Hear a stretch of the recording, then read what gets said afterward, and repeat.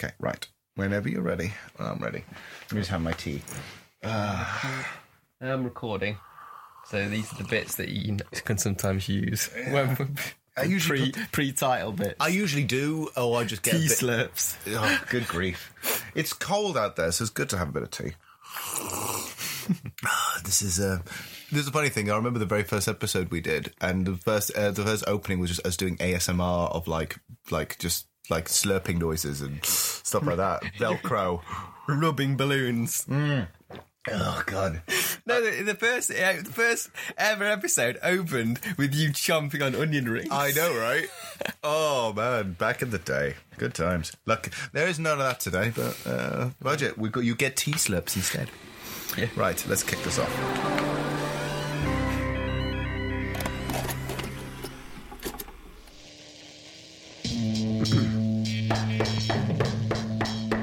Boys?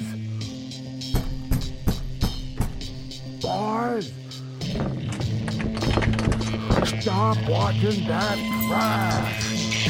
One man's trash is another man's torture. Starring Johann as the inflictor of pain and Edward Harvey as the victim. From Studio Enigmatic comes the Trash Tapes.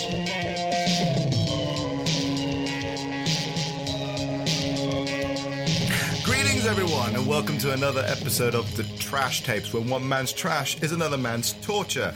I am your host and the inflictor of pain, Johann and I am here with my victim, as per usual, Edward Harvey. How are you doing? I'm very well, thank you. Nice, good. So we're kind of in a bit of it's a bit different today, I think, because this is actually something I've been promising you for a while, right? In case you haven't noticed, this is now November, and it's been a while, because one of the first things we said, but the problem from the very first episode is, do not worry, there will be ninjas.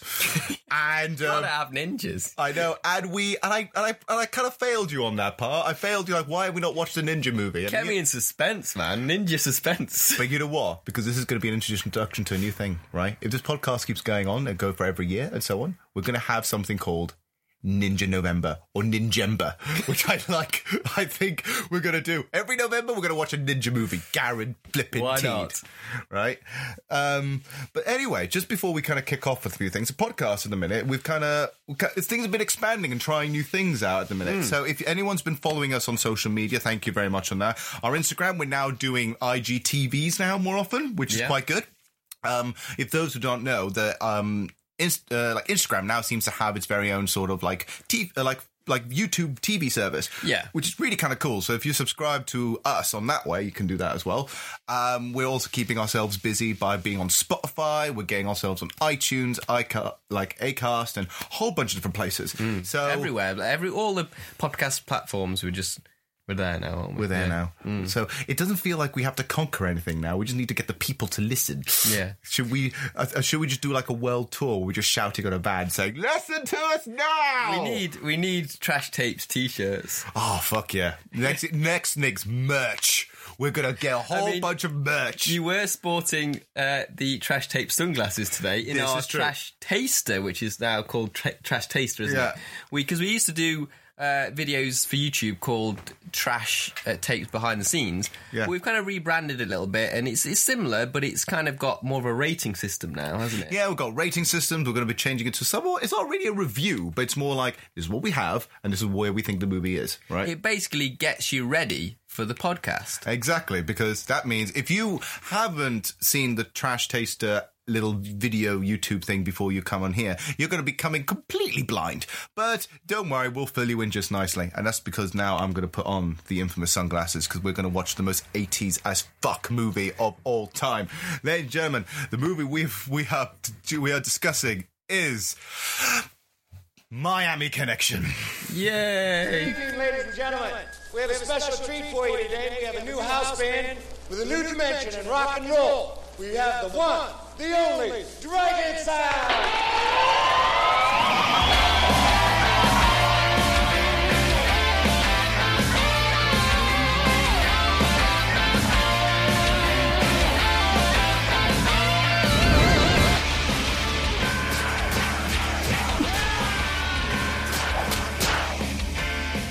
band is the only family I had. They're all black belts in Taekwondo and they're pretty bad. I don't want you to mess it up by going out with a second-rate musician like that John character. They came in here to play goddamn songs for kids!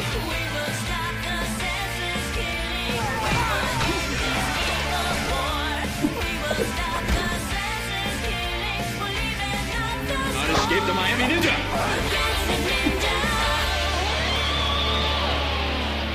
Boss, everybody's dead!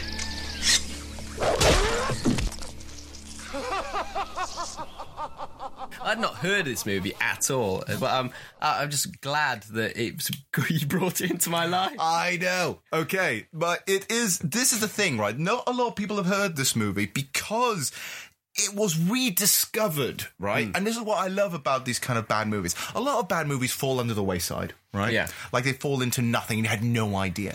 This one clearly wasn't heard of for a long time. And it's because it's gone for genuinely good reason for it. Now, the way I describe the plot in a very basic sense before we actually break down the history of what Miami Connection is, what is this marvel of cinema. And all I said to you is it's about a bunch of orphans. Orphans. Orphans. There are a bunch of orphans who are also orphans. Which sounds like some kind of fish. We'll talk about that later. Yeah. Who are also all university students, even though clearly some of them look like they're in their 40s. Who are also masters of Taekwondo. Who are also in an electro 80s rock band. Right? And they're fighting against a rival band who are also in a gang, who are connected to a bunch of drug dealers, who are also bikers, who are also ninjas. This is like an 8-year-old has thought of a movie. It's like, yeah, I want all these things that I love in a film. That's what it is. Yeah. Exactly. Right? So this movie is sporadic and I love it for it, okay? Sure, is this movie like the perfect bad movie? No. Is this movie like almost... There are moments where we'll say in a minute, there are little moments where we got a little frustrated, but I'll say one thing right now. This is such a weird cornucopia of just everything 80s and everything ninja and everything... The soundtrack is amazing. I know. I want to know out there if there's a vinyl record of it. Because if there is a vinyl record of it, that's going in my collection right the fuck now. Because it is awesome.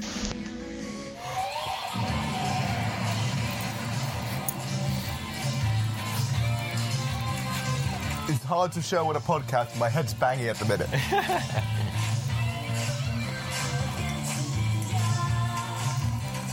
It's a song about fighting ninjas.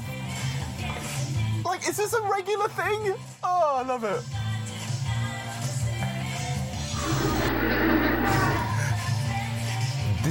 These guys are gonna stop the evil ninjas using the power of Taekwondo, and that's in a song. What the fuck? It's awesome. Yeah, they're revealing all their plans. I know. It's like saying if this was a record and it was sold out, and people are saying, "Don't go near them. We should stop them now. They know Taekwondo." Oh man, the ninja gang would be hearing this and thinking, you know what? They're already just giving their battle plans.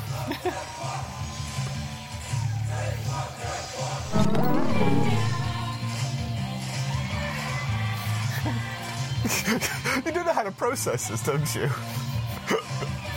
I really don't. I'm loving it though, it's brilliant. I love it. Oh, sexy eye, right there. Yeah! End with some pyro! Not even big bands have fucking pyro. Where did Dragon Sound get fucking pyro? I don't know whether, clubs are like that in America, but, it's like in Purple Rain, is epic, club with, pyrotechnics and kind of lighting and kind of, it's just a nightclub which shows bands, but they've got this epic kind of stage show. I know. Sometimes they're bigger than some other actual big bands. You're thinking, where the fuck did you get this? Especially them being orphan college students who also know Taekwondo.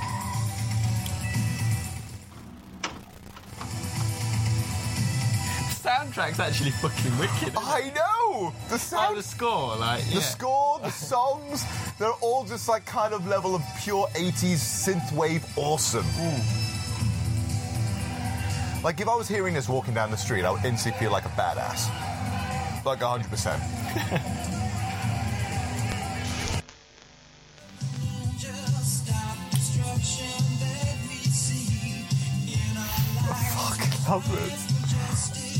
Fight for fucking justice and peace. Okay, name the songs are called. Maybe the titles are also on the nose as well. Escape from Miami. I Love You. Tough guy. Tough Guys. You know? Taekwondo Family. Fucking hell. Oh, those are the main four. Against the Ninja, of course, that's my personal favourite. Friends, because they all are. Bloody hell. And yeah, even the song titles are on the nose. I am so happy. Soundtrack, instant win. Do you want to stop it now? Or? But hold up. Yeah, okay, I'm done now. I had to wait to have the 80s play out in my system. So let's talk about what the Miami Connection is and whether or not you should totally get involved 100% into this. So, Miami Connection is a movie from 1987. It is an independently funded martial arts film starring Y.K. Kim. Right now, Y.K. Kim, he is basically the master of Taekwondo. Yeah, he is he was the one who clearly he's supposed to be an orphan and a university student. But he's clearly in his mid to late 30s, right? Yeah. He looks so old. It doesn't match, right? Now, he originally wrote and produced the feature, right? And there's a lot of reasons how this came about. He came from South Korea. Yeah. So this man came from South Korea and he went to America in the 1970s. Yeah. During that time, in about 10 to about 15 years or so in between, so from the 70s to 80s, he became America's key Taekwondo master, opening dojos all over the place, right? All right, cool. So he was the man of Taekwondo at the time, right? But no one cared about Taekwondo. Everyone cared about Kung Fu and shit, right? So no one really Taekwondo, what the hell is that? Yeah. Right? Now, he went to South Korea and had a talk show. He went to do a talk show sort of thing, right? And a director called Wu Pang Park, or nicknamed Richard Park, right, saw him and said, I want to put you in a movie, right? So why wouldn't you think that? Why wouldn't you? He is great at Taekwondo, and he looks great on screen when he's fighting. He is actually, out of all the fight scenes and stuff, all of the stuff him in it, he's good at it. It's not like when people are very sloppy fights. There are others which are sloppy fights, but he was the best thing in it, right? So the producer and the director said, I want to make a movie with you, but clearly didn't think about budget or anything, or any of that kind of malarkey, right? So it got to the point where it almost got him bankrupt. Kim borrowed money from his friends, took loans, spent all of his savings, and even mortgaged some of his Taekwondo schools in order to get the film funded. Oh, it sounds like it's quite a sad story. This is actually quite tragic. Yeah. Right? Altogether, that movie cost $1 million. Right. Which I can see there's some production value. Yeah, that's quite a lot though for what you saw on screen. I know, right? It's quite a lot. It seems like it would be under $1 million. Park capitalised after watching the interview and said, right, we're going to do this and so on, and get everyone else involved and so on, right? But because he had no idea of how to make a movie, he just went along with it for the first half of it. Yeah. When Kim saw the first cut of the movie, right, Richard Park already left to South Korea, and Kim hated it. To the point, and I love this, he then decided to reshoot half the movie himself. Right? Now, he has never made a movie in his life. He doesn't even know how to write a script. So, he got some of the cast members, who are actually, the majority of the cast members are all people from his Taekwondo school. Yeah. Right? Who've also never made a movie in their life, to learn how to script write. God. And to write the next half of the movie. Okay? And seems a really odd situation. It's really, really complex, right? He eventually went to film distributors and stuff like that and everything else. It even got shown in Cannes, right? Right? It got shown. Did it do that? I don't know, but it got shown in Cannes in 1987, trying to find distributors and stuff, right? But a lot of the distributors were not happy with the movie for several reasons, as we saw on the screen. It's not great, right? But one of them is, for example, the ending was actually more of a downer note. and a few other things like that. So it's like, right, we need to film a new part of the ending. So it got reshot again with extra fights. So this movie was shot 3 times. So how was it supposed to end then, do you know? Or? I know how the ending was supposed to be. Spoiler alert, because we're going to talk about the ending eventually. But spoiler alert, Jimmy dies. Oh. What a downer ending is that? Right? So he died, and it's like, that's too down. So they had to rewrite the ending to give it a happier ending, as well as add an extra fight scene or two to give it more context, stuff like that, right? Yeah. And the thing was, all this was because Kim wanted to make a movie at the beginning of this, right at the beginning, that was supposed to help promote Taekwondo and world peace. Right. Which is why the bit at the very end of the movie says, if we can avoid, if we can find a way to destroy violence, we can somehow finally achieve world peace. Yeah, it seems like a massive contradiction there, because there's so much violence in this movie. This movie is gory. And this movie, like, the guys are supposed to be like, we're going to do this, we're going to travel the world with our music to solve world, for peace and shit, are beating up everyone. Yeah. Oh, it's just so odd. And it was funny, actually, when I was watching the movie, because I couldn't think of... like, when you're thinking of arcs of characters. Yes. The main sort of rock band sort of heroes. Yes. You can't think of where they're going to go, A to B. Like, they just, these ninjas just come across them and don't like them. Yeah, it's very random, isn't it? And this is clearly why, because the script has been rewritten about 3 times and reshot 3 times and made a mess. Yeah. Right? Now, when this movie was finally launched, right, it had a premiere in West Germany, of all places, and then it had a couple of places all over the place, but it was so critically panned, it was out of cinemas in 3 weeks. And then Kim was so ashamed of it, right, that the movie just disappeared from the ether and was never seen from again. Yeah. Until 25 years later, when on eBay, the person who now distributes this movie, called Draft House Cinemas, right, who are part of the Alamo Draft House, which is a cinema chain in America, found this reel of a movie they never heard of and bought it off eBay for about $50. Is that like a drive-in movie type guy? Like, I imagine it being a hit on sort of like the midnight movie kind of. Totally. Yeah. So he found this movie never heard of, saw it, thought it was the best movie he's ever seen. Yeah. And then tried to ask Kim, who's also the producer and all that, to see if it's all right to screen it and to do a re-edit and screen this movie in a midnight screening. And the film, right? And the thing is, Kim then said no, because Kim generally thought, it broke him. He lost all his money. He's ashamed of the outcome. This movie did not create world peace. So him being like a motivational speaker and all this, just said no. He just scrapped it and just made a great career for himself until this came back, right? Yeah.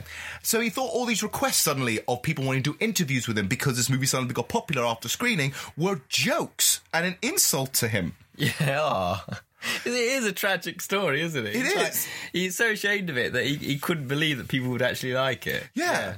And then finally, after midnight screenings of this movie was starting to happen, and it's starting to get popular again, Kim finally had an interview and talked about the movie. And now all the members of the cast and crew now have a bit of a tongue-in-cheek enjoyment of this thing. And now they're very much involved in it. They really love it now. In fact, there's even a reunion of Dragon Sound. There's a concert. So good. So it does have a happy ending. Oh, it's good that it had a happy ending, though, and people did appreciate it. In the end, that happens with a lot of movies, though, doesn't it? They're not appreciating their own time, like when they first released, and then they find their audience later, don't they? But this is what I feel like. This is something I can definitely say about bad movies. Bad movies do not get instant love. No. Right? Bad movies are a cult thing. It takes time. It breathes. You can only really appreciate a bad movie many years later. Yeah. Because you see the effort they're trying to do, or you can see all their mistakes and appreciate and be baffled by them or appreciate them, right? In a weird way. Like when you watch a bad movie for the very first time and it's like a big blockbuster movie, or it's in the cinema and you're watching a bad movie, you're not most of the time you're not going to sit there and go like, I really loved it because it's so shit. No. You need to stew on it. And it's sad, really, because like the intentional, the bad movies like spoofs, like Sharknado type movies, they do pretty well. But they're aware that they are trashy movies, so they're not the best ones. Yeah. But they do better, and it's sad, really, because the trashy movies that aren't aware of it are better, but they don't make money. Like, you know, they do really badly with the critics and whatnot. But they are better in terms of being a trashy movie because it is purely sincere, and this is Kim's masterpiece. You know, this is him putting himself out there and really trying to make a movie. But then as the movie went on and it got more money and he had to spend so much money and the re-edits and the reshoots and everything else, it just crushed him. But he's now fully back on the scene. He totally loves it, and it's not like a Tommy Wiseau, for example, right? Where Tommy Wiseau from The Room has now officially it was always meant to be a bad movie. Yeah, whatever. I can't do a Tommy Wiseau accent, if anyone knows that. That sounds Swedish. But it sounded like a die-hard baddie, didn't you? A bit. I'm Hans Gruber. I am Paul Gruber. I am the cousin. Like the blonde guy. You know, the blonde guy. I'm not going to hurt you. Carl. Recording sound. Yep, cool. The movie's starting now. God.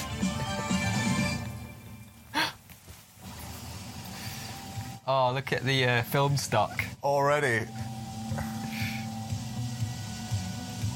Somewhere in Miami. Somewhere.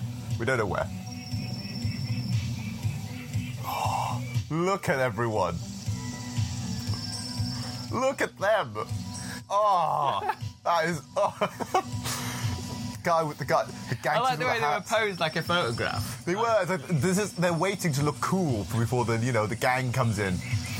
Old gangsters dressed in suits, fucking Uzis and sunglasses, babes and blue lights. If that's not the most 80s thing ever, I don't know what is.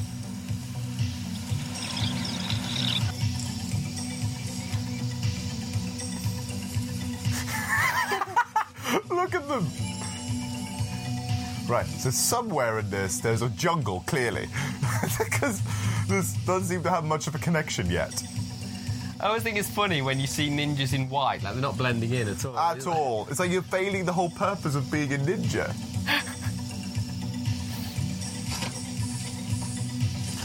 No, all the snacks. There it is.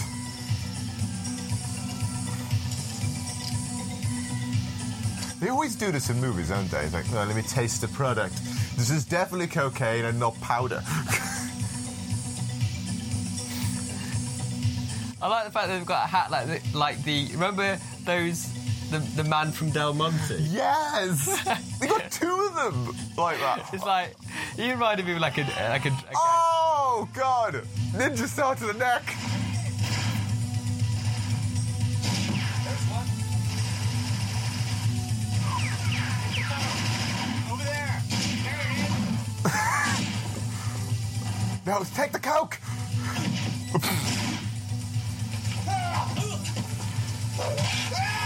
Oh, right in the face. That looked like ketchup, though. Yeah.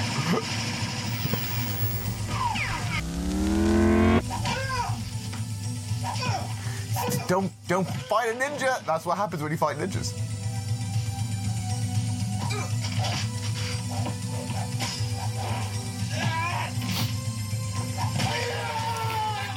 I love those kind of moves.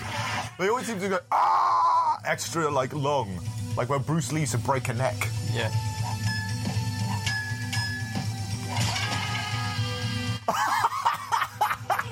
Oh, I'm gonna make a note of some of these bits. Arm slice. And if I come across more of these, I could put a tally next to it. Like. I'm totally thinking this is not the first arm being chopped today. Right. Did the white ninja do anything? Or you just sort of stand there going, "Go, my minions." It's far too clean. He's been using like Daz. He's like, "I am the whitest. These are the whitest sheets." So, let's actually break down what the flippin' flop is this movie in terms of plot. Right. So, okay. So the movie starts in, where else? Miami. Somewhere in Miami. We don't know where. Okay, and it starts with what clearly is a drug deal happening, right, between what looks like just regular Miami drug dealers who are all fantastically looking, very sleazy gangsters with Del Monte hats. There was like 2 or 3 of them wearing Del Monte hats. I love it, right?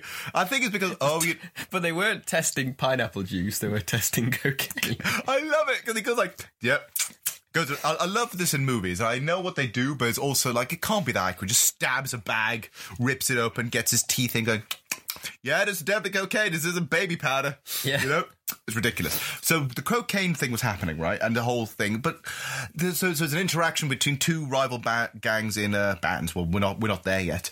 Gangs in Miami. And then out of fucking nowhere, ninjas show up. Yeah, are they on bikes at that point? Yeah. They start off on bikes. Yeah. And then they seem to crawl in, because it's Miami, clearly, loads of palm trees hidden. It looked like a jungle. It didn't look like where they were supposed to be. Yeah? Yeah. A bunch of roly-polies and walking and then, just as the drug deal's about to be over, ninjas come and kill everybody. Like, in the first 3 minutes, there's so much amazing, trashy 80s garbage in this. Yeah. So you have the sleazy biker, you have the sleazy sort of gangsters, you have the biker ninjas, you've got so much neon and smoke, you know, and gore. Like, a man gets his arm chopped off. Straight away, yeah. Yeah. In the first fight. So the sleazy gangsters, they're obviously the guys that were in control of the drug trade, and yes. the ninjas straight away. Ninjas taking over. Ninjas taking over, and we're stealing your cocaine. Yeah, it's like what question, right? Okay, so what do ninjas need? Why do ninjas need to also be drug dealers? Like, there's so many questions already, and why are they also bikers? Ninjas normally assassins, aren't they? Yeah, they're assassins. They're like hide guns, and they're all supposed to be sneaky shit. Because there's loads of ninjas dressed in black, the way they're supposed to be, but there's one white ninja just standing like on the rim. He's the master, though, isn't he? Master ninja, right? I suppose he isn't often in the shadows because he's often hidden away in like the dojo, isn't he? Like, yeah, or like wherever. Yeah, with the whiter sheets. Yeah, it's clearly someone keeps washing that gi all the time, like constantly giving it a wash. Right? It's amazing. It's pretty fucking white, and I love this big thing. They appear in the dojo. There's a fucking like really Japanese dojo somewhere in Miami somewhere, and he reveals himself. The white ninja reveals himself and says, "Where is my money?" And terribly dubbed. Yeah, okay, it's awful. All the characters are really badly dubbed, right? Do you think it's like ADR, or it's just the fact that they were speaking in a different language? Or? I think a combination of both. Yeah. It's like, where's my money? Where's the money? You have failed me, ninjas.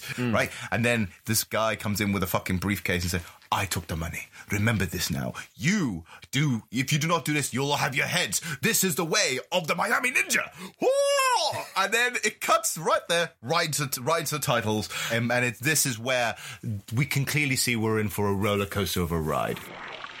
We're first introduced to the title, the on the nose music, aren't we? Yes. Now, interesting fact about this, okay? So the music is all originally written for the movie and stuff like that. It's not really any ripped off or whatever. But one of the things that I absolutely love is that, I believe it's that guy, right? Angelo, right? His name's Angelo Giannotti, right? Now, Angelo Giannotti was the mullet and mustache guy. Okay, yeah. He wrote all the music. All right. So he was the creator of Dragon Sound. So he wrote all the songs. The first song, literally, is called Escape from Miami. And it literally just sings about cocaine and ninjas and bikers and just fighting. What happened in the intro, basically. Exactly what happened in the intro. It's fucking epic. Because it's sitting there like, how much more on the nose do you need to be? Yeah. It's like things like sort of Team America, like sort of mimic that kind of thing, didn't they? Like they're like sort of movies. It's just in the 80s you did get a bit of that, but not usually that much. Yeah. So by that point, we're finally sort of introduced to it. We're introduced to everybody, like in a montage. So we've got the ninjas, we've got the bikers. We're introduced to the gang, who are all orphans. Now, we're saying orphans because the Kim can't speak English, right? And he can't pronounce orphans. Yeah. Every time he says orphans, he says orphans. Right? And we don't want to insult a man's language, but it's too funny where he says it constantly. Yeah. It's like, I thought we were all Orpans. It's like, oh, good grief. So they're all Orpans, right, who are also in a university, who are also in a Taekwondo electro-rock band called Dragon Sound. And introduced to the first song, they're all dancing in the club and all that kind of shit. And that is how we're introduced to everyone. We barely get to know names or anything, and this all happens in the first 3 to 5 minutes. Yeah, it's very music focused. It reminds me of like Purple Rain in terms of like lots of long like concert sections and stuff of playing the songs. It's like they really sort of like the director must have loved these songs. Like this movie's just going to be songs and fighting. Exactly. Do you know what? I'm happy with that. Yeah. So Mullet Guy starts singing his song and all that kind of stuff, and then we're sort of now slowly introduced to the rest of the crew, rest of the band, and so on, because the bikers arrive at the club. Yeah, and the bikers arrive at the club who are also ninjas. But this is another thing: we're no longer in Miami anymore, and we're barely in Miami ever since. A movie's called Miami Connection. Yeah, and we only spent it in Miami for about 5 minutes. Just love that title, I reckon. I think there's a connection, yes. Yeah. But there isn't much of... Why put Miami in it? I think because in the 80s, Miami, like with things like Miami Vice, yes, it was just a big thing, wasn't it, Miami? So it's kind of like, oh, this will attract people to go and see this movie, but it didn't work. It did not work at all. So they go to see that. So all the ninja bikers, the leader of the ninja bikers and all that, bring his crew in, and he's dressed in leather. He's a proper biker, right? And goes in and takes a seat and watches it, and it's like, we got the band, and it's like saying, and this is what happens. We got like what seems to be the Orlando connection, as it were, who is the bearded guy who looks like a G.I. Joe. Yeah. Yeah.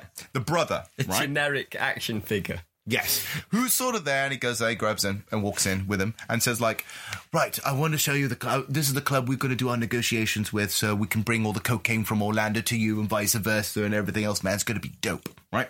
They go into the club, and and I love it, the song that plays the moment those guys come in is Friends, and it's called Friends Forever, and it's basically talking about how the band are always going to be friends forever, right? So great. I love the songs. I love them so much. It's great. I fucking love it because not only are they on the nose, they're actually really well produced. Yeah. Very 80s, but perfect, the right kind of 80s. It isn't like overproduced or just or just anything else. It's just right on the money, right? And they walk in, and this is when we're introduced to the first of many bizarre plot lines, which don't really go anywhere, because the bearded guy walks in with the head of the Miami Ninjas, and says like, oh, look at the band there. And then says, isn't that your sister? Why is your sister with that band? Those Taekwondo people who are singing about how to fight ninjas. And it's like, do not worry. And he says like, I didn't even know the band was going to be here, whatever it is. And said, like, he's shocked. It's like, why is my sister in this band? And we don't know why the sister's in the band. We don't know. Looks fucking weird, right? And they sing the song. Everyone's dancing. Fucking pyro. Everyone's happy, right? He is really tall. Well, I have a brother, as a matter of fact. If it wasn't for him, I wouldn't be going to this nice school and staying in the nice dorm I'm staying in. Except for one thing. I don't really like him. Oh. You don't like your own brother? Why? Well, I can't really explain it. I just don't like him. Well, they were divorced when I was young. Is this an exposition dump or what? My mom was my brother and myself, and she had to raise us all by herself. She had a tough life. Oh, God. There's too many things to write down. My father died a little while after he left us. Oh. But speaking of my brother, I think we might have a few exposition dumps. I think so. That was a full-blown, like saying, oh, by the way, this is my brother, I don't like my brother, he's an asshole, plus my family's divorced and everything else. That's a lot to put in a minute. he's extremely jealous. So you know he joined our band? I'm not sure. Uh-oh. So are these guys supposed to be in... It looked like they were in college. They're supposed to be in university, yeah. So they are... They're an electro... Really old. I know, and they're also all orphans, just to give you an extra bit of context. Uh-oh. Mr. Generic Beard Man's here, and he looks even more like G.I. Joe. He looks more like Action Man. Remember them? What's this stuff, man? Jeff, this is my friend John. Well, Jeff, I've heard a lot of good things about you. No, you haven't. Where'd you find this son of a bitch? He's a friend of mine from school. A friend? How can you act like that? Shut up! What? God damn.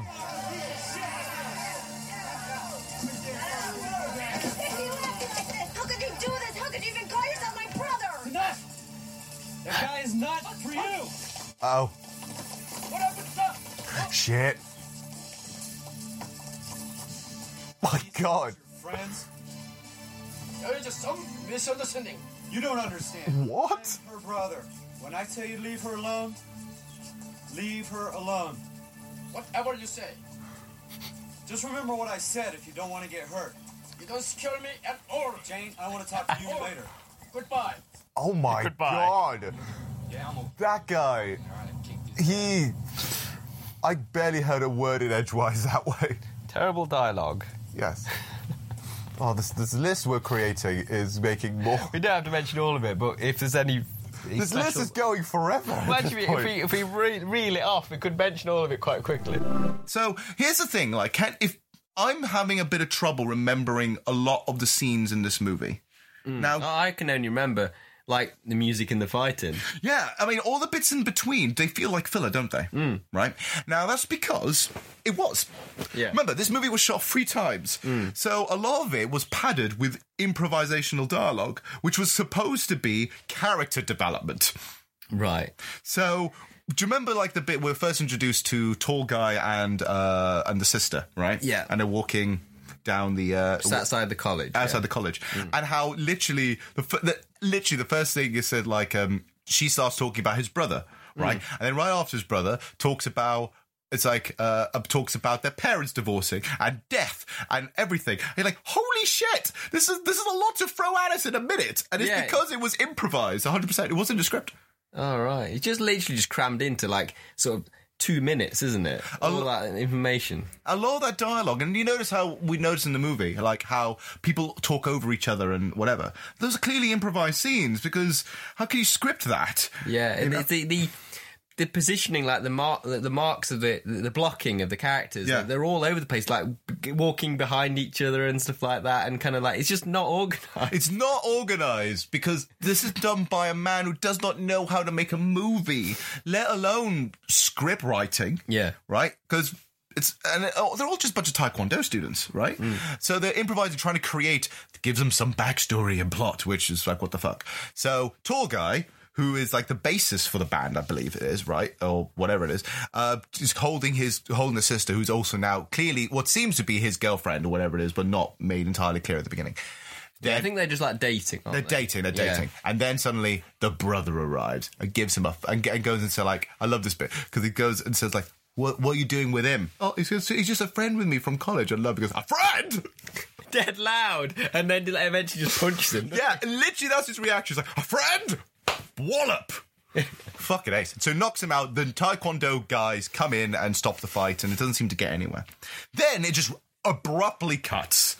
And it cuts somewhere else. And it's really hard to follow by that point, because things just jump back and forth forward in time, random filler scenes, and they're fucking great. But they are also really difficult to talk about. Yeah. And they cut off as well, like we mentioned, like the editing is awful. Yes. So it's kind of like a scene will just kind of, something is happening and then it'll just end. Yeah, and it will kind of like you'll go somewhere else. And some of it will be like literally right after a sentence, so you haven't had time to absorb it. Yeah. You're like, now we're here. What the fuck happened? Right? This movie has been terribly spliced. What are you in here for, man? Wasting my time? I thought I fired you. What? You fired me once because of the goddamn dragon sound? That's bullshit. They turned me to play goddamn songs for kids. Now who you bullshit? They play... This is like a wrestling promo, before a match. Like 2 wrestlers going at it. They're just about to wallop. What, are you deaf? You sure? Oh, he's dropping it down. He's dropping the jacket down. You want to go out of here? Oh! Ow! Wait. How does... Okay, so the club manager knows Taekwondo now. Does anyone in the 80s knew Taekwondo? Because I would fucking love to have known. You son of a... Don't you give me a part-time, you son of a bitch! Next time I'll kill your ass! Epic stare down. And now we're back to this. That was the worst angry acting I've ever seen. I know. He's just going like, whatever. This band doesn't even play songs for kids. Which, what the fuck is that supposed to be? But a few scenes later, we go back to the club. And this scene was fucking random, but we're introduced to Angry Guy. Yeah. Who looks like something out of Dixie's Midnight Runners. Yeah, he does. He looks like he's going to break into Come On Eileen at any moment. And the thing is, he's often aggressive, like really like shouting aggressive. But at the same time, it's like someone acting aggressive that can't pull it off. So he doesn't naturally look aggressive. He's like shouting, but then when he's grabbing people, he's kind of grabbing them kind of gently. Yeah. But he's shouting at them, and he's kind of like, and but he's always got some distance between the people. So he's kind of like, it's not even sincere, like angry. It's weird, isn't it?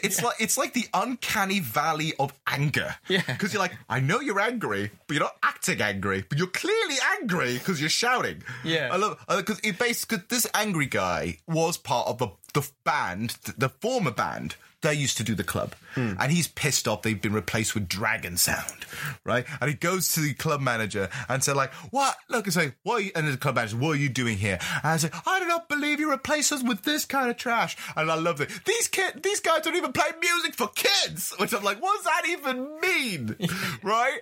And so there's just constant like wailing and punching, and they have a little scrap. It's great, but the manager of the club seems like he can do fighting as well, like Taekwondo as well. Yeah, and it's the weird thing. It's like, that's the only scene with him in it. We don't see the manager ever again. No, and he's like, you would think he would just sort of he just can do kind of normal kind of fighting, but he's actually doing martial arts. He's doing Taekwondo. Yeah.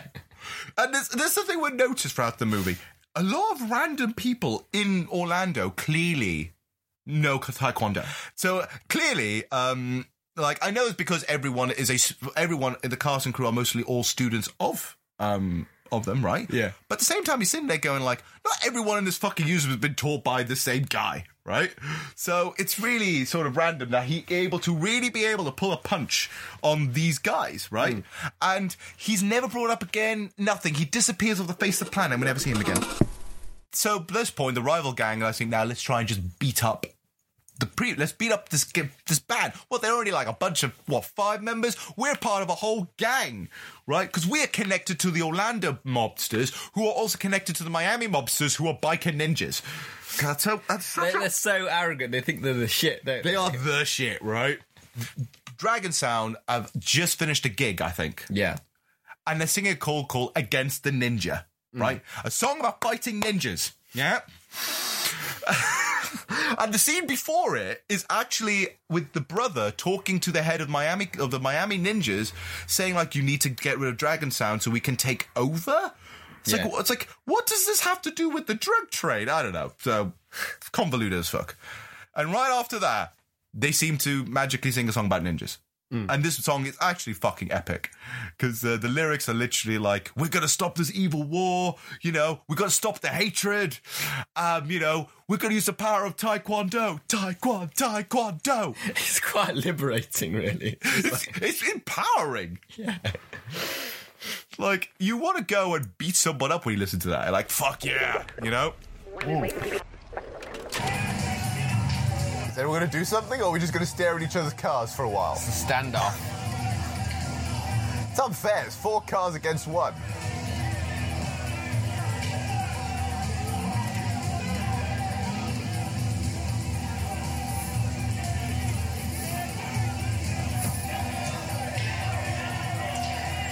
Oh, they're coming out of their cars now. They're ready.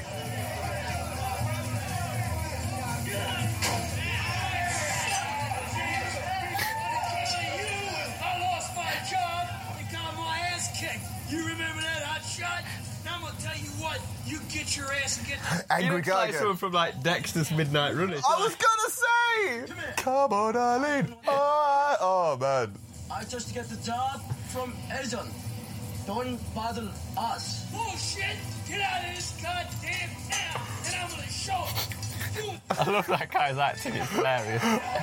Angry Guy is officially one of my favourites. We should put that on the list. Fucking Angry Guy. This doesn't look like the welcome wagon. No, really? You sussed that out already? There you go. Oh, that's a complete waste of beer. Hey, you're not drinking it? It has beer. Oh, kicks to the face. Slow-mo. Ooh. Oh.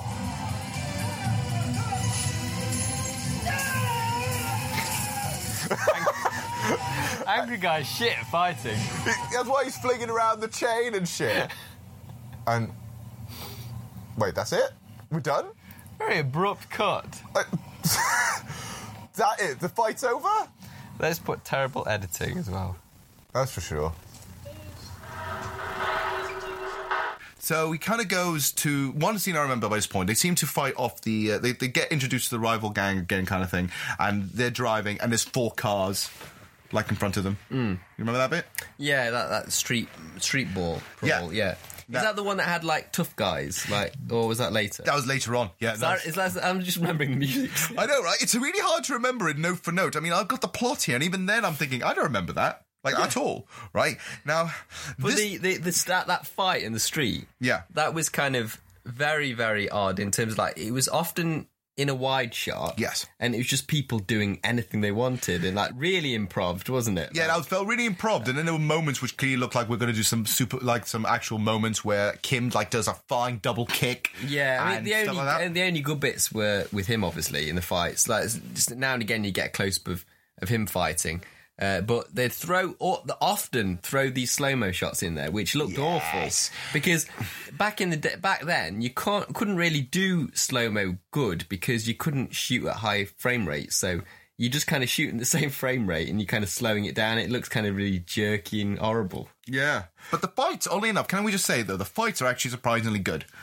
Like, they're actually really decent fight scenes because you've got a bunch of martial artists in there. Like, it's not like when people hire someone to do like martial arts movie and they have to train, but they're not really good and they have stunt doubles and shit. Well, this movie had a few stunt doubles. Yeah, it's definitely not Street Fighter. It's not Street Fighter. Let's not talk about Street Fighter. Oh, that movie will never get out of our minds ever. So. There are some really cool fight sequences and really cool bits in the movie, which we'll go through as we speak. But it feels like jagged. Like, this bit actually just fucking ends, isn't it? Like, this fight scene just fucking ends, and now they're driving and they're back in the house. There's just some horrible bits where, you know, when they're chasing each other, and there's lots of shots where they're just looks like an angry mob just running down the streets. It looked really weird. I know, it feels really weird. And I'm not sure if this is the one, but I wouldn't be surprised if this was the one, right? Because they were fighting in the street. One of the fight scenes was actually interrupted by police who generally thought it was a brawl. Could be that one. I think it could be that one. Because it was so chaotic. It was like no one knew what they were doing. They were just kind of going for it.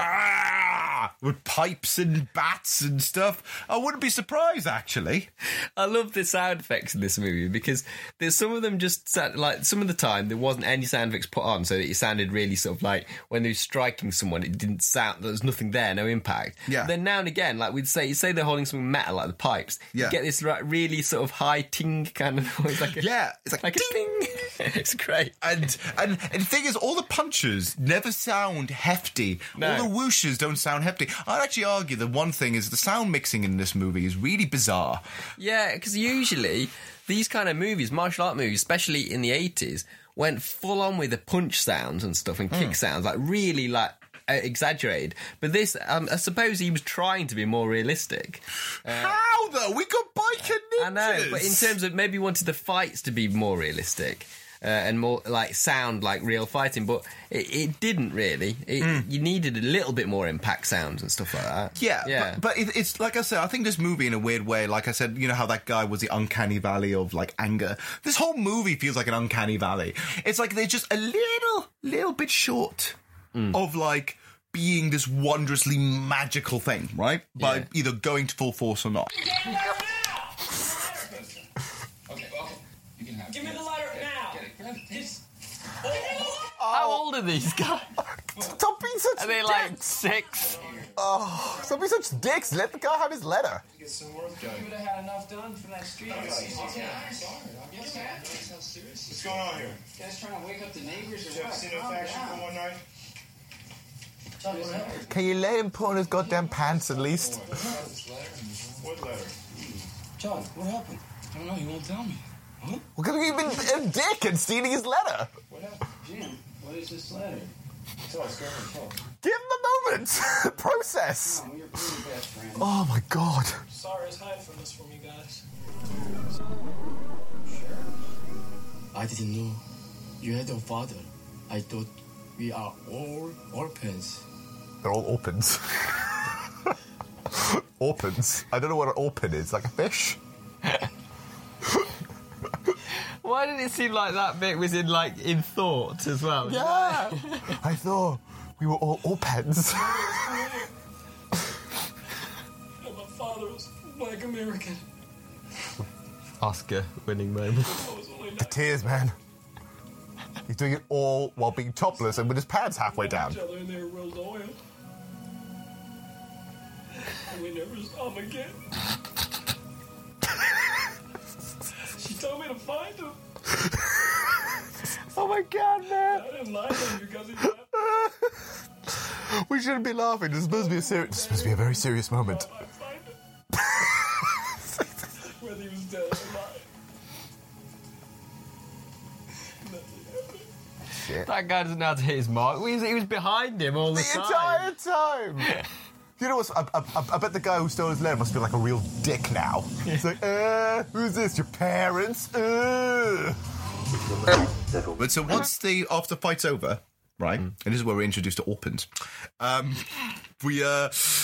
arrive home, and Jimmy, who's the black guy who I think is the keyboard player, I think it is, or whatever it is, right? He gets a letter, but he didn't get a letter originally because the tour guy's being a dick.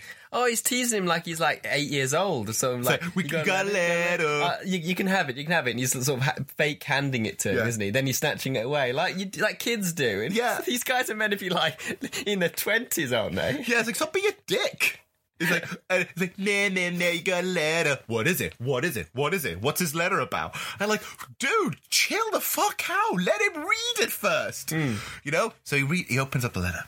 He reads it very dramatically, and I think it's the only crying scene in the movie.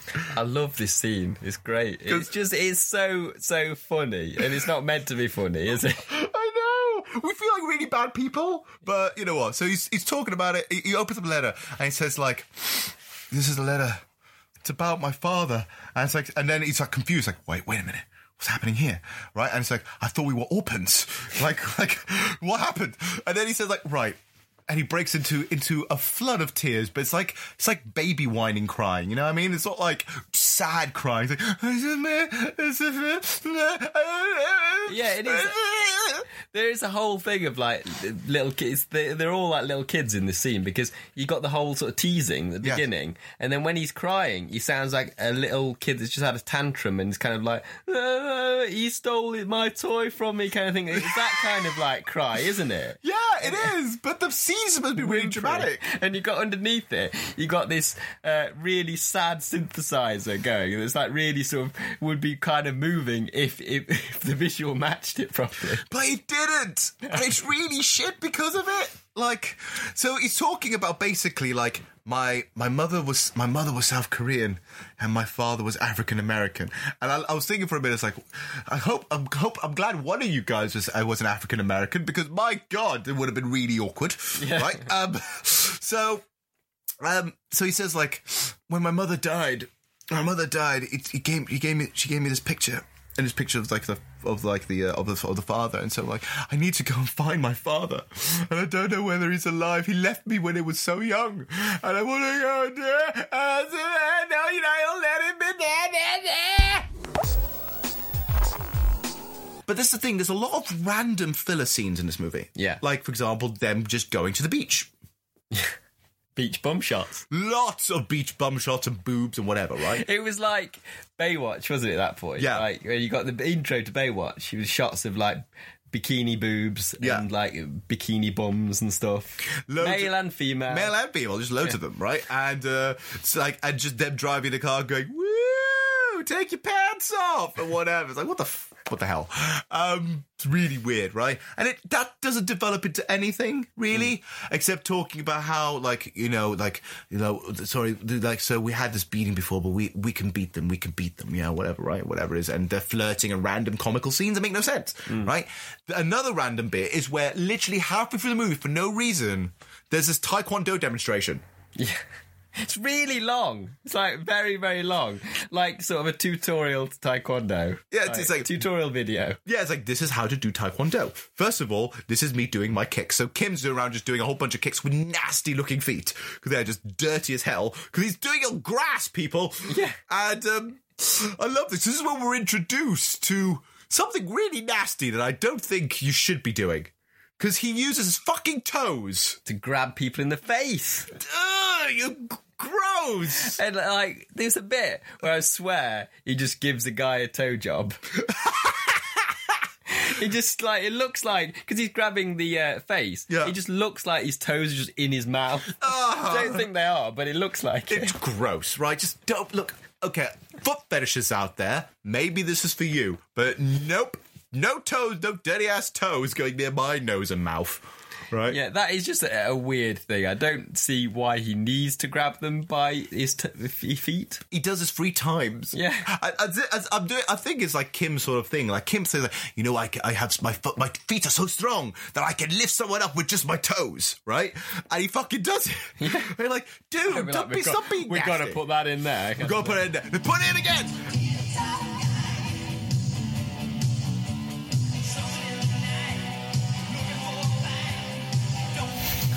Added one to the on the nose lyric. 4 now. It's ridiculous.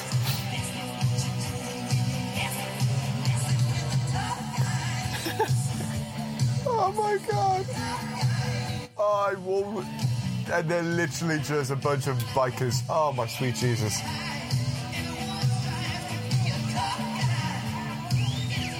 Boobs! For no fucking reason, there's boobs in it.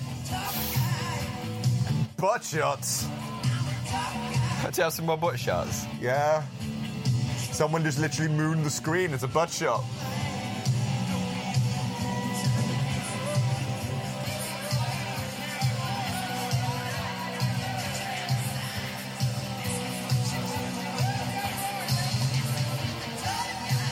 Boobs. All these boobs, they just come out of fucking nowhere. That's why I'm calling them random boobs, not just boobs. Random boobs. There they are, another... Is that the same one, wasn't it? Oh, I'm not sure, but there's so many pairs of tits just coming out of nowhere. It's almost laughable, because it's like not even a build-up to like good tits. They're just tits. Suddenly boobs. Suddenly boobs. Suddenly. Tits.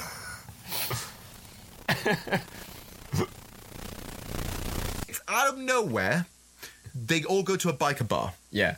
And they just fucking seem to drink and not talk about business, but they're clearly there to talk about business because, like, we need to get the business going, but we also need to stop Dragon Sound from getting worse. But this is where random boobs and butts appear. Yeah, there's just I think there's 3 boob shots, random boob shots in that scene, and I think to be honest, it was the time when that would attract people to watch movies, to know that there's boobs in it. Yeah.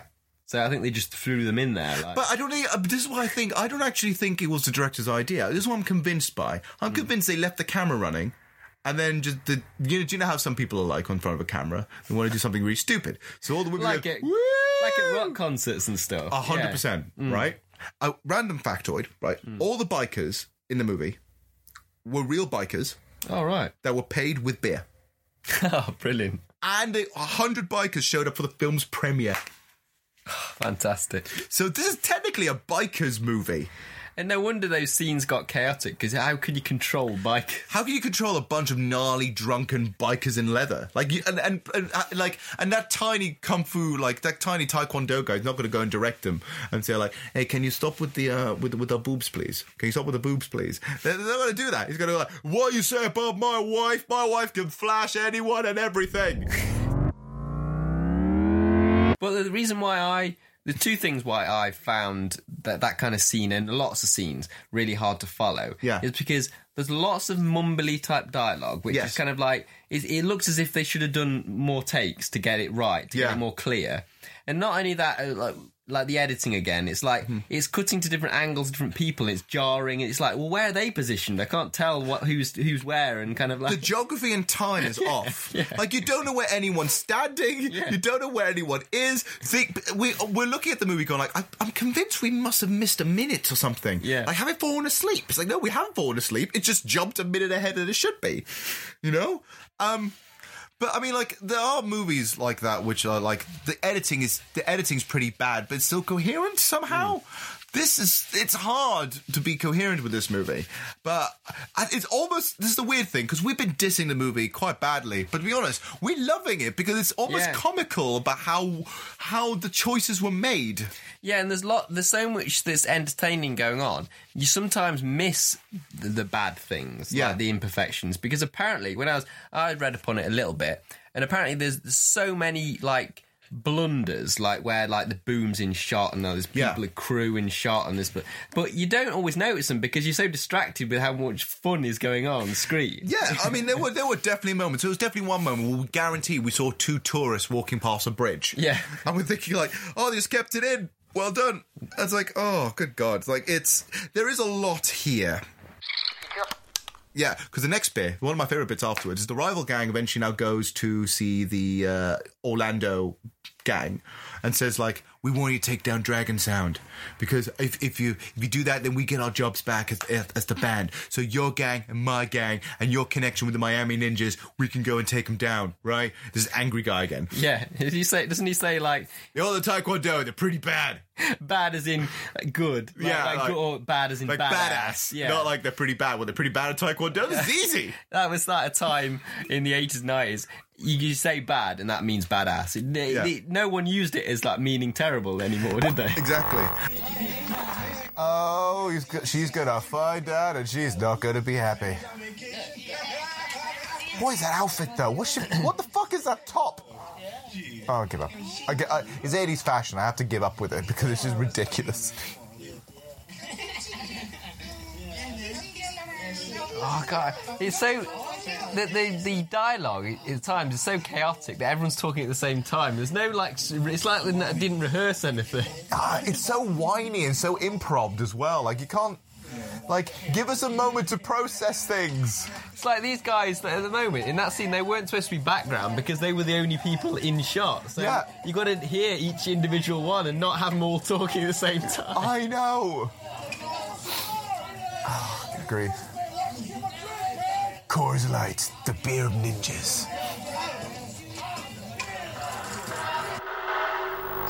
You won't. I'll take care of myself, okay? I'm old enough to do that now. And if I want to see John, I will.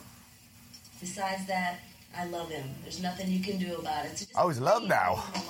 It's just like a Romeo and Juliet situation. This is the weirdest Romeo and Juliet situation. I've worked very hard to give you the best things in life. You're from a family of Taekwondo. I'm connected to a family of ninjas. It'll never work. As your brother, now listen to me. I don't want you to see him again, ever. I want you to go home now and remember what I said. I'll go home. And you are terrible. Yes. You're terrible. You're just so bad.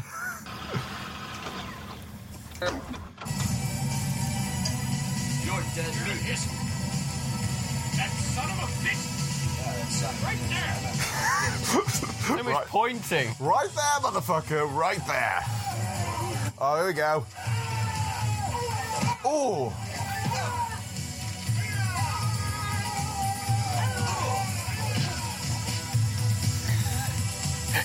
What?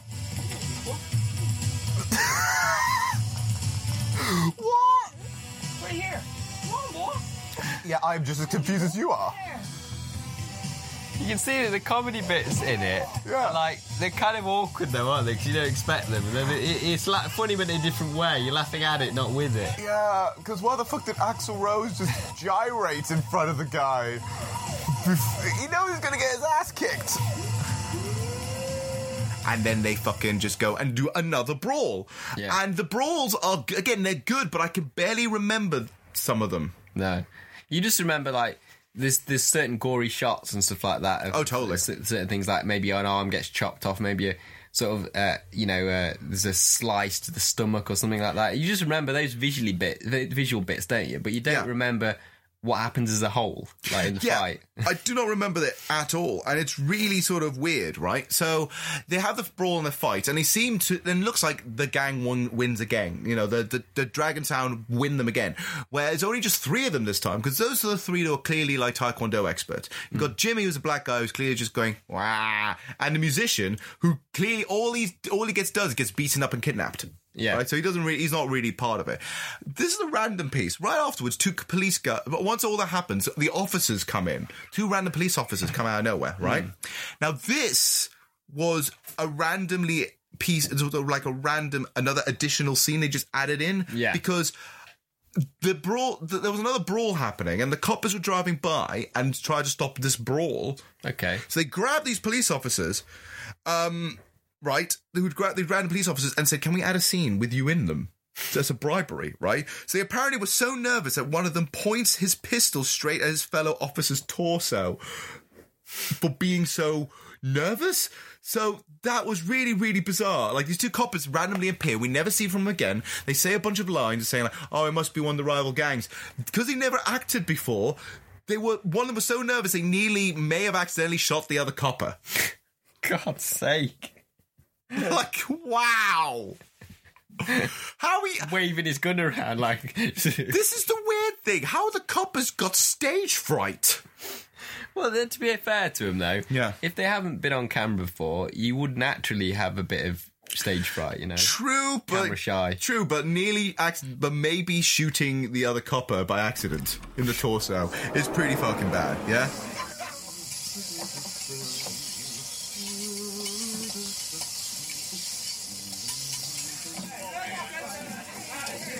What are those shorts? Oh, that's so up there.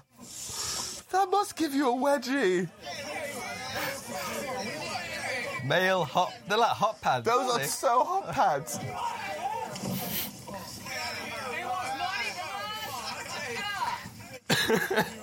Only in the 80s. Only in the 80s.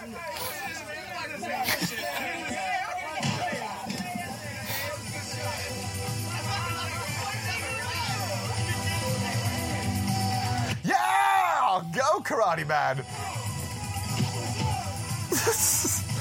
Everyone knows Taekwondo. Everybody.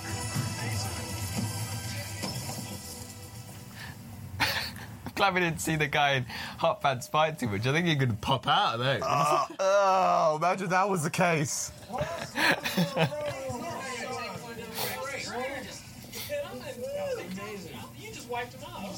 One man wiping team. They arrived just a little too late.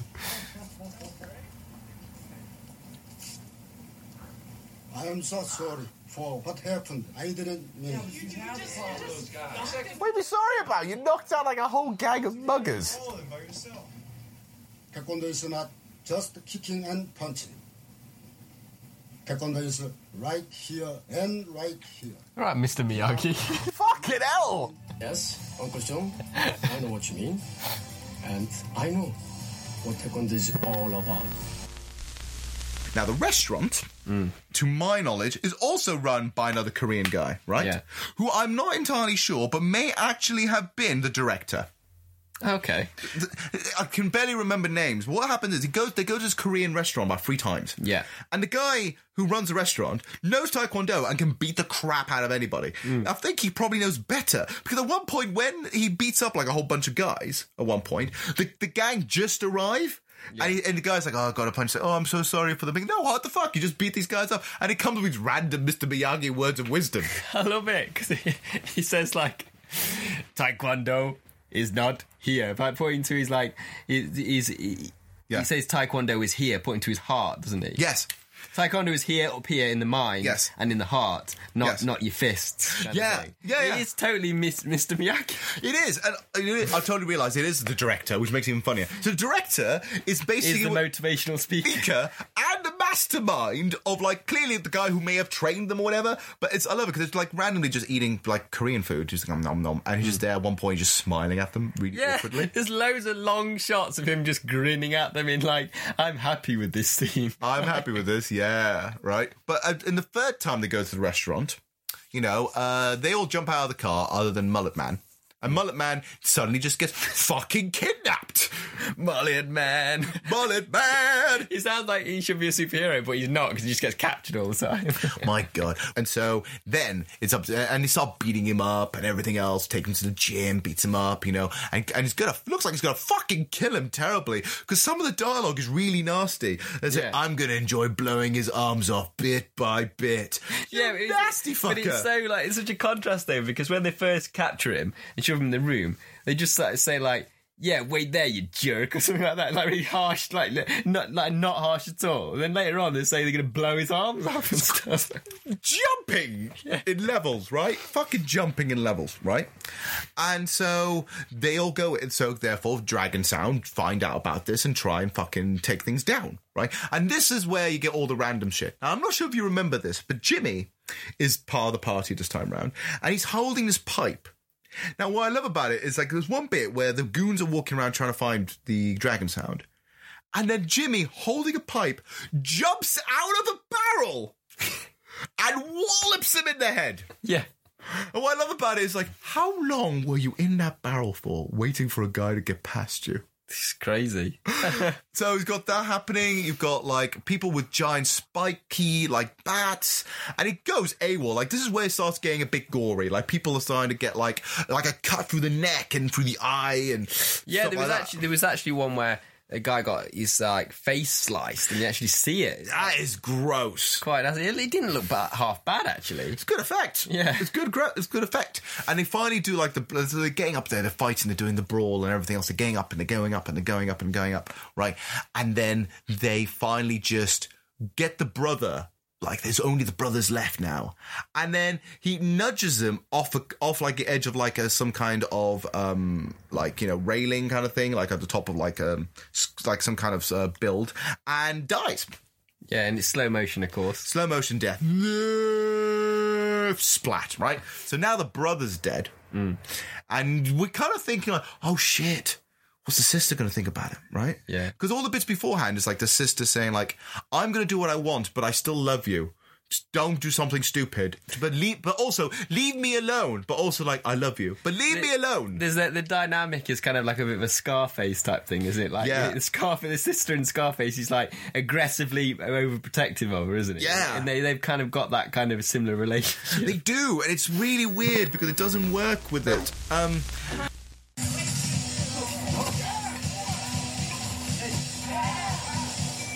Took ages to react, the other guy. It's like, do you not know your friend just mysteriously disappeared? They're actually using a bit of stealth here. I know, it's subtle. Mind you, they're like, and they're not the ninjas either. They're not the ninjas. Hey man, give me some of that shit. Give me some of that shit.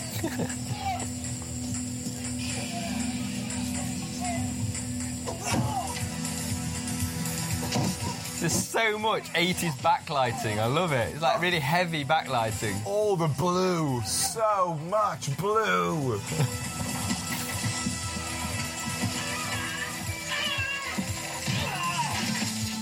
Yeah, just like the editing's like really bad because, for example, that guy that was sitting down, you didn't see him sort of get up or react, so it was weird when he all of a sudden was attacking the rest of them. Like, does it always feel like you're missing a few minutes? Yeah. Oh, epic stare down. Well, that is awesome. What the hell is that? spiky weapon. I love it. What's happening? Oh. Oh, shit. Oh, he's dead now. I wonder how his sister's going to react to this. Father! My father! I found my father! Oh my God! Yay! He's no longer an orphan!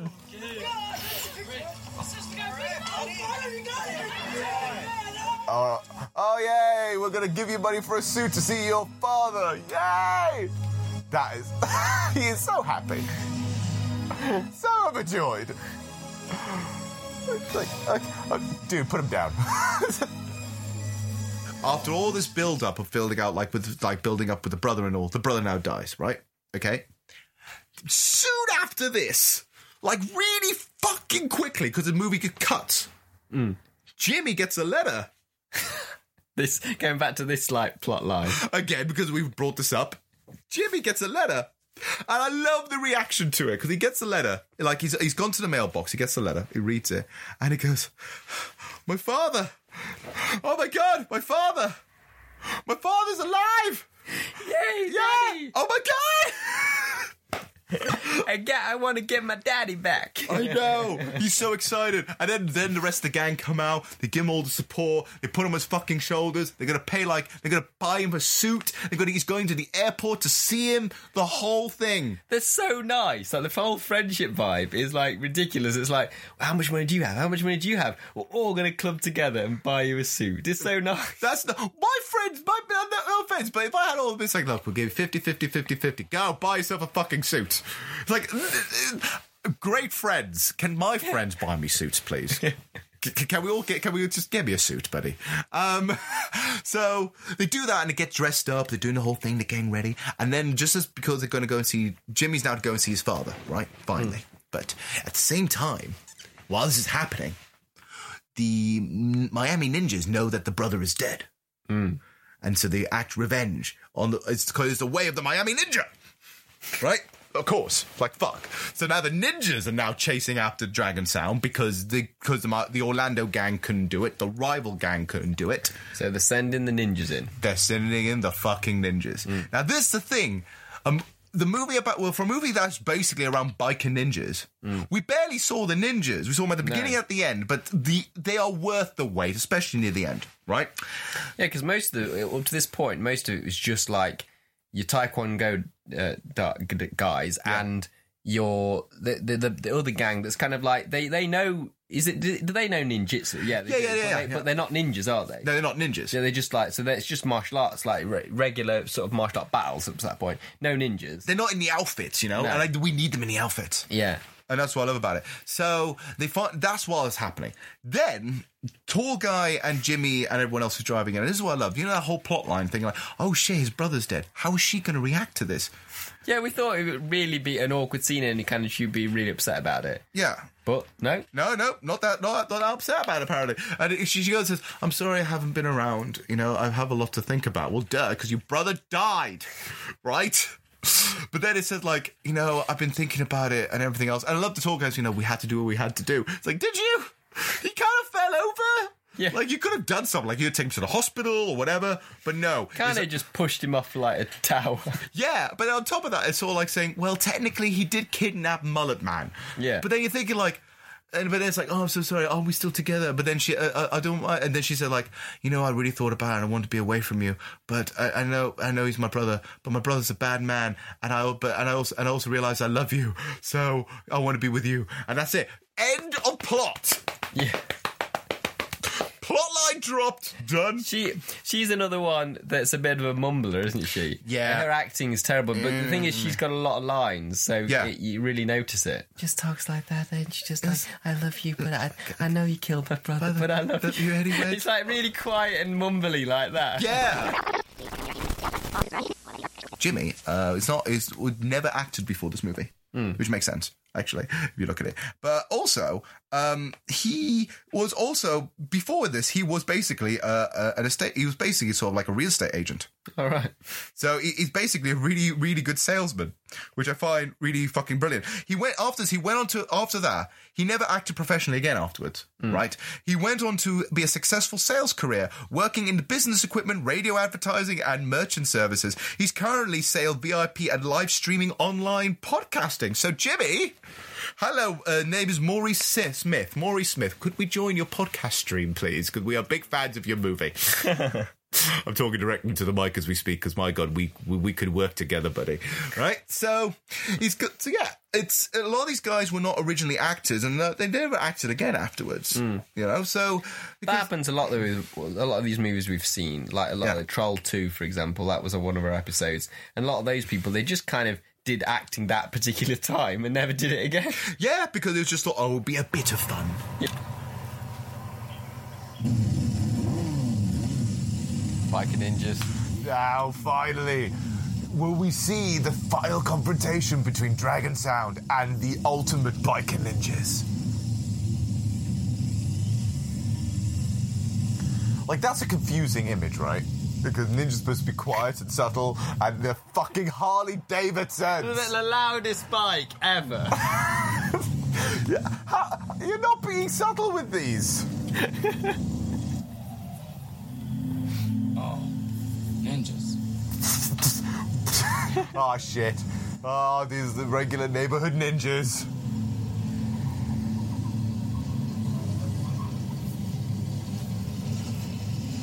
Come on, leave us alone. We have to catch a plane. Get out of the way. You will never make it to the airport. You are paid for Jeff's death. Come on, dude.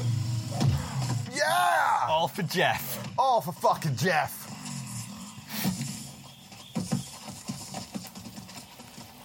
Come on, Jeff.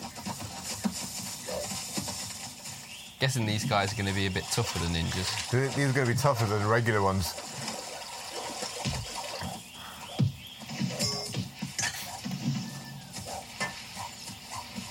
Yeah! Oh no! You ruined the suit!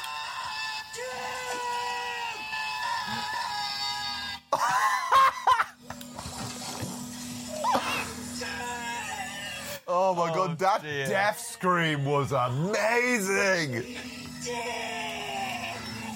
No, Jim! Fucking Jim. He just found his dad too. Bastards. Jim, we can make it. Beat the ninjas first!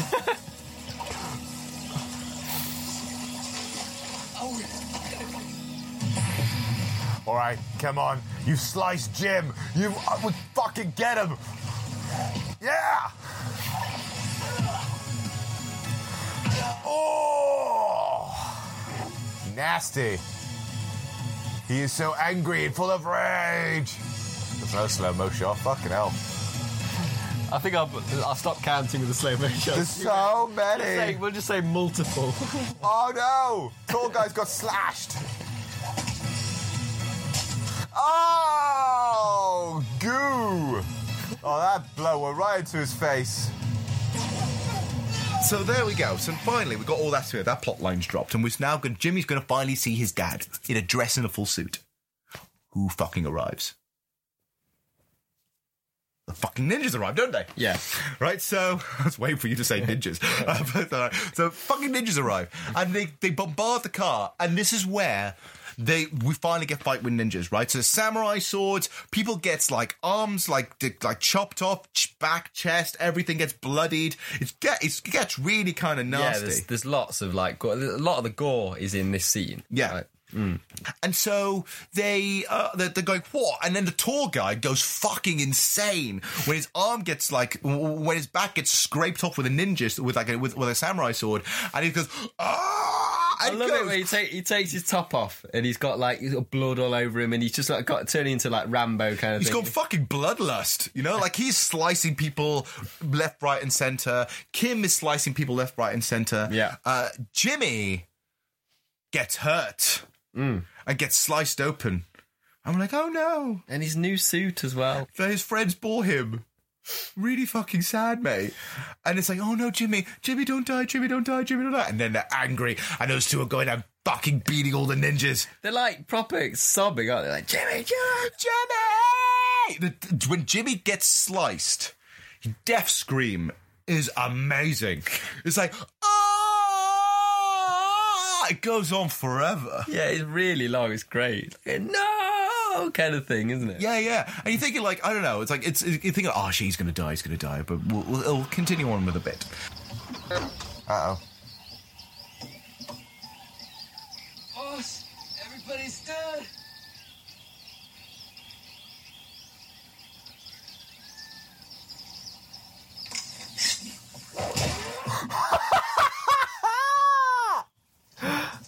Oh, brilliant. That was an over-exaggeration.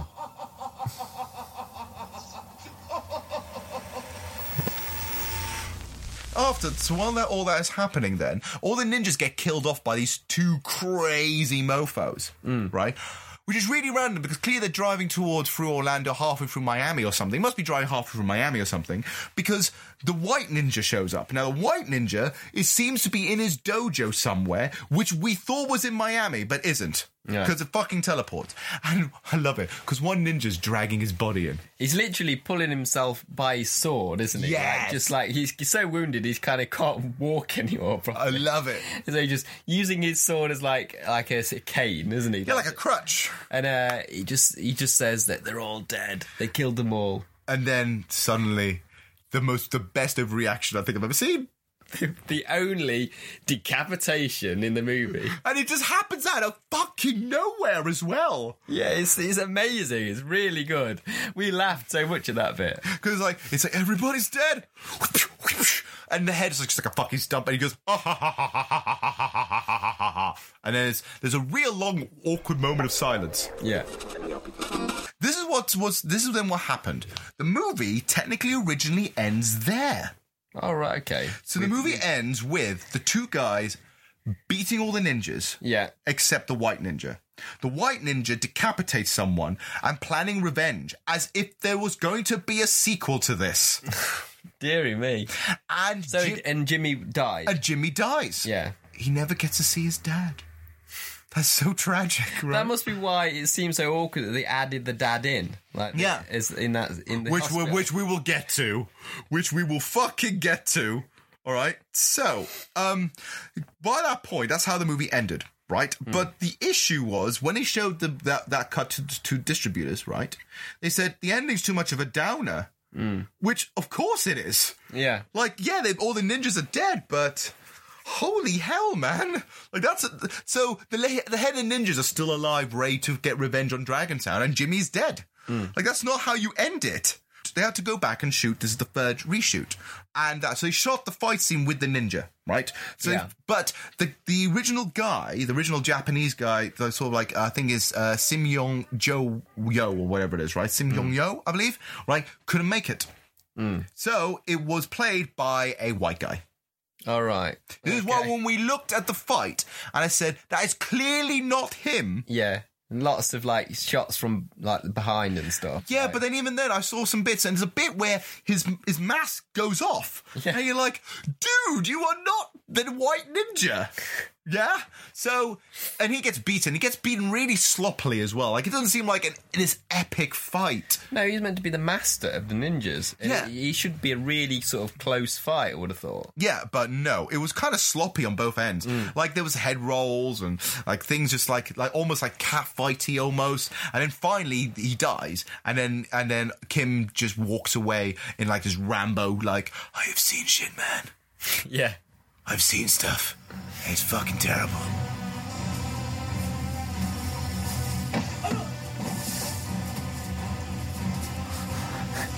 If the white ninja is supposed to be... okay, I'm going to have to woe that. I'm confused if the white ninja has been done by different people, because it looks like 3 different people are playing the same guy. Yeah, probably. Probably had a stunt guy. Like, but there's so many different ones for the same guy. Uh-oh. Has he beaten him? Don't turn your back on a ninja, man. Never turn your back on a ninja! Oh.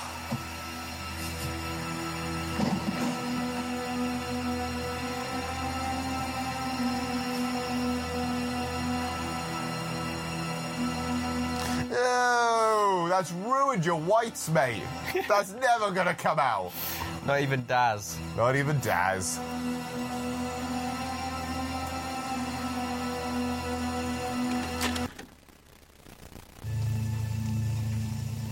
Take your time, mate. You know. Casual walks in, say that you after a ninja attack. That's his father? The wounds weren't as deep as we initially thought. He did lose a lot of blood, but there was very little internal damage. Oh, thank God. When can we see him? He'll be out shortly. Why does the dad look younger than the son? Have a rest. If you have any problems, just give me a call. So they've just added grey hair to him, but he's actually a younger man. I know. Fucking hell, man. Jim is like my brother. I will do anything for him. Anything. Jim! I would anything for him. Anything. Would anything. Like, I'll make anything out of wood for him. Jim, how do you feel? It still hurts. Of course it hurts. Seeing you guys again. Seeing my father. Jim, it's all over. Let's all go home.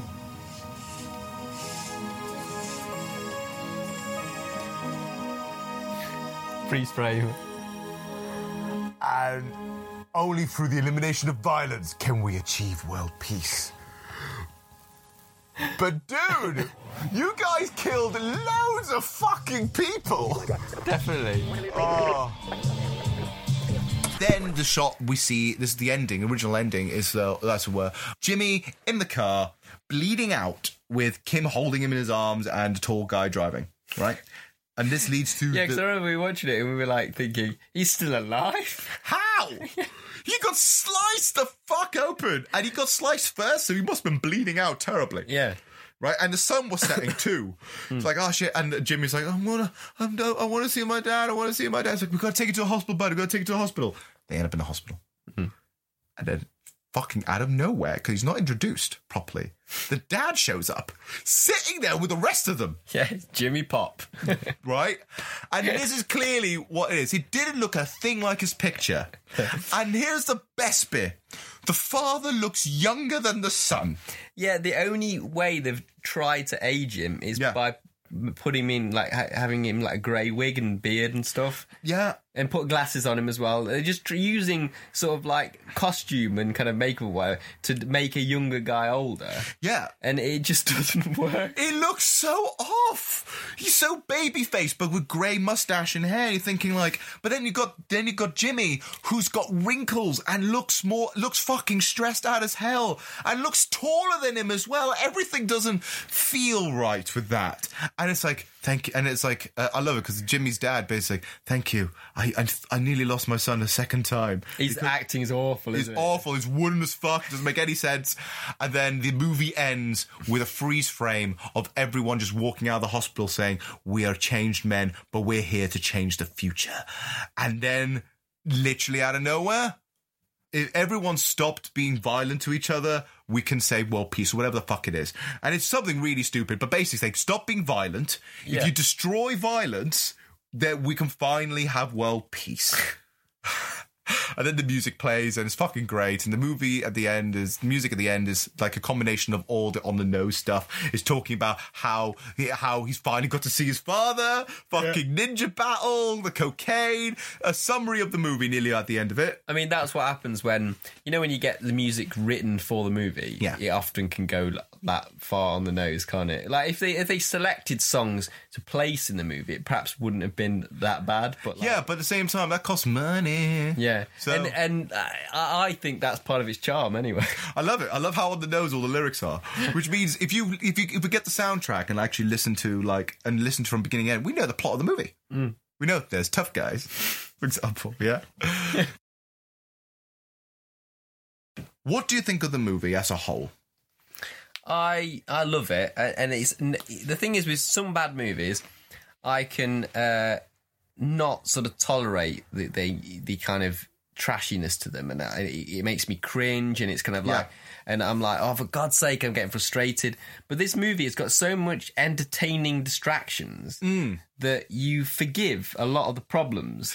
Yeah. And you just kind of embrace it, and it's so much fun to watch that I just find it really enjoyable. And you'd think that it would be too busy with like ninjas, bikers, gangsters, martial arts, loads of fight scenes and stuff like that. You'd think it'd be, and rock bands and like all the music stuff. You'd think it'd be too busy, but all those things somehow work. They somehow work, but they also don't work. Yeah. And I think that's why it works. Yeah, it is because there's too much that makes it funny and entertaining. I mean, personally, I find it's funny because to a point we're trying to go through the plot and how I'm struggling to get through the plot. But when I remember something, it's like, oh, God damn, that was brilliant. Oh, that was stupid. Oh, that was wonderful. There's a cornucopia of like just pure 80s rubbish in it. It combines everything I love about 80s trash. Yeah. Right? With especially the music, and I love the martial arts in it because the fight scenes were pretty decent. They weren't sloppy except the last ninja fight. Everything else was like really good. Yeah. And it was entertainingly well done, and the fights were decent, and it looked great with the neon and all the smoke and everything else. It has an aesthetic to it. It's got a direction to it. Yes, there were moments you can clearly see this movie got shot and rewritten 3 times. Yeah. But yeah, I totally think that this movie is a whale of a time, but it's also a bit draining, but it's also, once you get through it, you'll appreciate it 100%, because my God, there are some wacky moments. Yeah. Just thinking about the plot alone, the music, the biker gangs, the ninjas, everything. It's all merged together into like a tiny little sort of bubble, and it's wonderful. I love it. I'd recommend it 100%. Yeah, definitely. Because this on our video, the Trash Taster, we ranked this, didn't we? And it scored 60, which is like it's about to go into too trashy, but it's trash. You consider it trash. So that's out of 100, that scale, and at the top of the 100 would be complete torture. Like really, you can't tolerate it. We can't tolerate it. So that gives you an indication of what to expect. This is basically an ideal trash tape, because we don't want like a tame tape. We don't want a tiny bit trashy tape. We don't want a too trashy tape, and we don't want a torture tape. No. We want a trash tape, and this falls directly into that. So definitely excellent. So next time round, it will be Christmas. Yes. And so we are thinking then, well, I might have a little surprise, but we're definitely doing a Christmas movie. Definitely. Now, if you guys want to throw down in any kind of review or comments about what you think the Christmas movie is going to be, yeah, throw your suggestions in there, because I'd love to see them. Oh, there's loads. There's loads of bad Christmas movies. Like, I'm throwing something in there. We're all throwing something in there. We're going to figure out which one's the best one to do for this episode. Because if this keeps going, we've got a lot of Christmas movies to get through every fucking year. So, until next time, keep an eye on your trash. There may be some treasure in there. See you later, guys.